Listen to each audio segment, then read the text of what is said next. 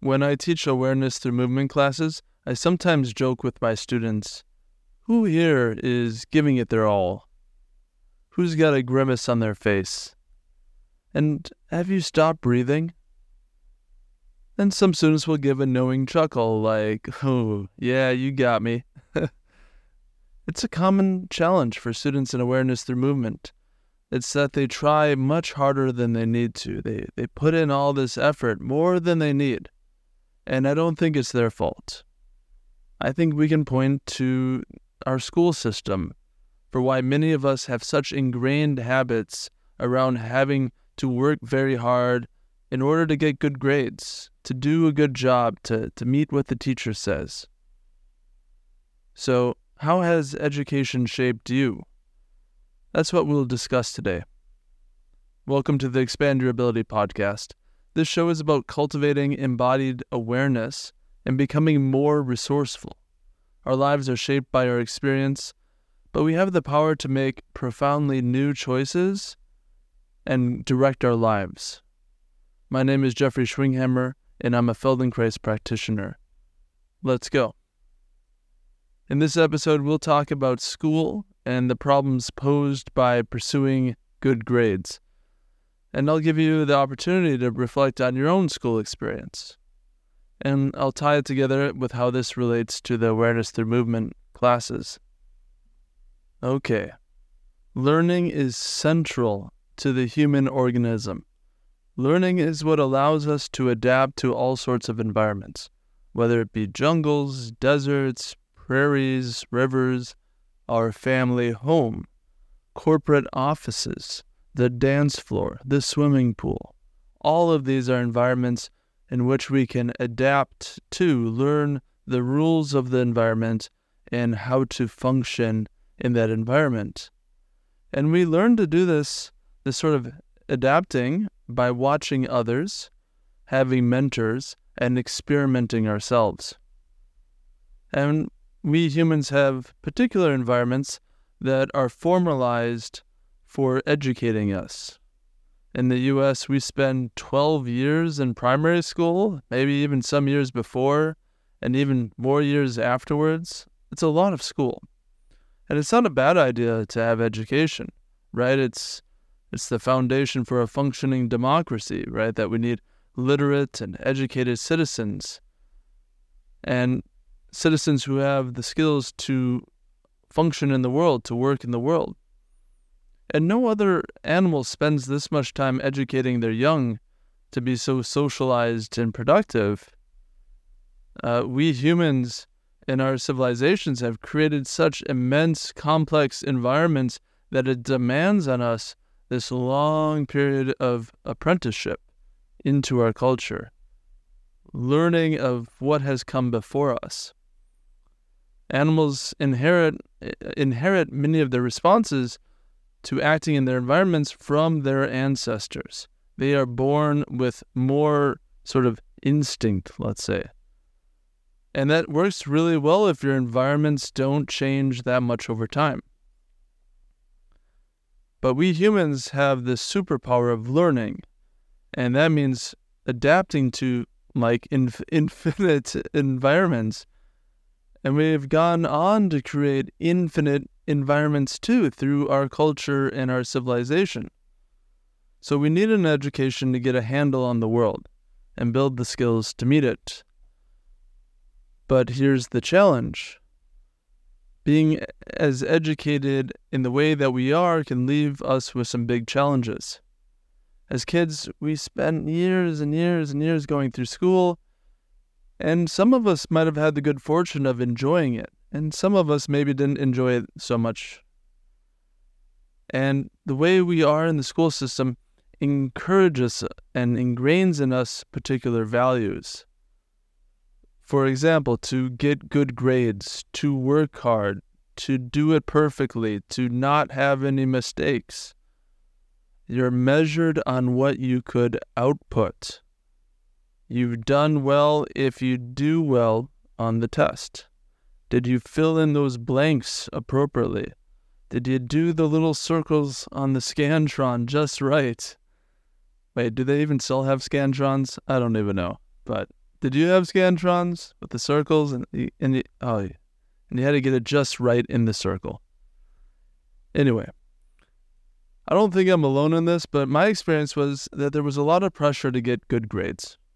Now, it wasn't necessarily said to me, like explicitly. I don't remember that as a strong actual people saying that, but I felt it. I felt the need to get good grades. And I remember how it felt so unfair to get docked points for the smallest mistakes. Like, come on, that's not fair. That's no good. And I remember sitting in awkward wooden chairs that became too small for my growing frame. And I also remember being hunched over doing my homework and with a furrowed brow, and I held my breath as I concentrated. And wallowing in feelings of inadequacy. I don't think I had the emotional support that I needed to be with all those pressures. So what did I do? I internalized all that as my problem. I hardened myself against those pressures so I could do what I had to do. You know, it wasn't all bad. I remember loving the projects where I could flex my creativity. And those were like real highlight moments where I felt proud of my work. And there was also all the projects that I did that were for my quote unquote for my own good, right? It's what the teacher says needs to be done. And so in that I internalized, okay, I need to put aside my interests to do this. I needed to ignore my human bodily needs to do the work, often sitting in class for a long time, sitting at home for a long time, reading books, going through the material. The picture of studying for me was so static, so stationary, and not really in my body. It was about filling my head with information. Now, I don't think it's bad to pursue good work and good grades, but I want to call out that however we were schooled and how we responded to that schooling shapes us, forms our habits and patterns of behavior. We learn to act in particular ways, and we continue to maintain those habits in situations that no longer support us. So here's a question for you. What does it mean to you to do a good job? By your own standards, not by anyone else's standards. What is a good job to you? And the second question is, in school, what kind of student were you? Did you have to get the A+? Like really have to get it? If you got anything less, were you no good? What about an A? What about an A-? Were you rocking a B, a C, a D, or the dreaded F? And take a moment and notice if any sensations or tensions arise in your body just thinking about this topic, about getting grades. Wherever you are on the grade continuum, you're okay. You're totally okay the way you are. And I'm curious if you have any judgments towards the other grades. Do you have some sort of judgment against people who got A's, who got B's, who got C's or D's or F's? Sometimes we feel in ourselves an urgency around needing to achieve and do well, right? I need to do the best I can. And sometimes the urgency comes from the flip side, where you say, I don't want to be that person who gets that kind of grade. I might get fun of. I might disappoint my parents, that kind of thing.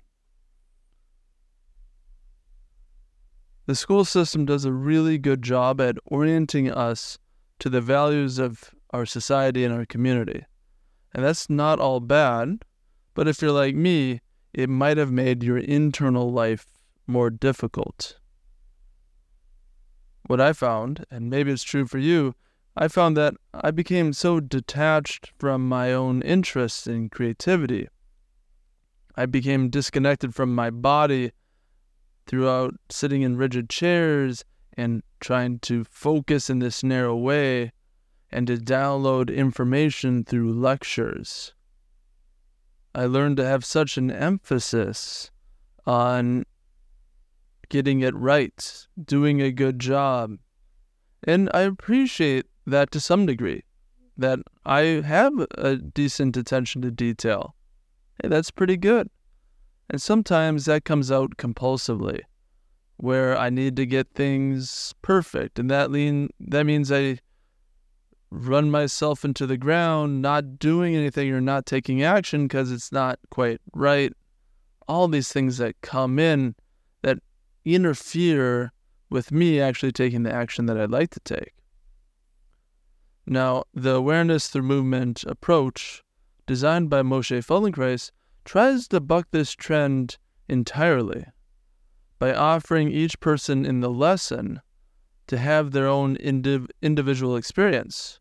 Each person is invited to be curious about their experience and to track meaningful changes in how they balance their power, their presence.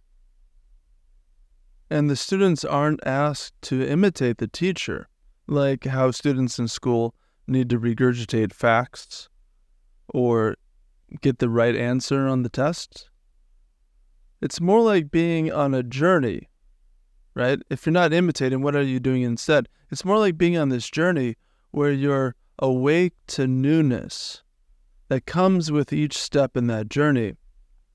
You know, it's kind of like going on those field trips that we didn't get enough in school, right? Field trips were the best days in school because you go someplace new, you see new people, you see new things, and it's just exciting. Awareness through movement is a process of treating your body like a field trip. That's a funny image, but I like it. and all this means is that it's an education that matters to you. Now, when you're in the awareness through movement process, a big part of this is being in the unknown and making mistakes. You have to make mistakes because the mistakes contain inside them valuable information that you won't get by trying so hard to be perfect. I sometimes joke with my students, could you do this movement in such a way you would risk flunking? It's a funny idea. In the Awareness Through Movement class, I'm not holding up some checklist or some grading system for the students to match themselves to. And that means they could flunk if they wanted to. Flunk this movement, right? Don't do it perfectly. Don't do it well. Find freedom in doing it poorly. Have you ever considered this? Is there something you could try flunking? All right. In conclusion, Moshe Feldenkrais said that we act in accordance with our self-image, and he described the self-image as being in three parts: your biological heritage, the education you receive from society, and then where you take your own education. All three inform who you are and how you act. The awareness through movement process is taking stewardship of your own self-education process. And a big part of this is loosening the grip on those deeply ingrained habits we learned in school, like doing it perfectly, avoiding mistakes, or impressing the teacher. I'd like to invite you to get my free guide, The 9 Surprising Benefits of the Feldenkrais Method. It's in the show notes, and by downloading that, you can also sign up for my newsletter where you'll hear about opportunities to work with me and possible opportunities to flunk with me. It'll be a good time. I hope to hear from you. Now, the question I would like to leave with you today is, how has school shaped you? What do you like and dislike? Would you like to reshape yourself? Thank you for your attention.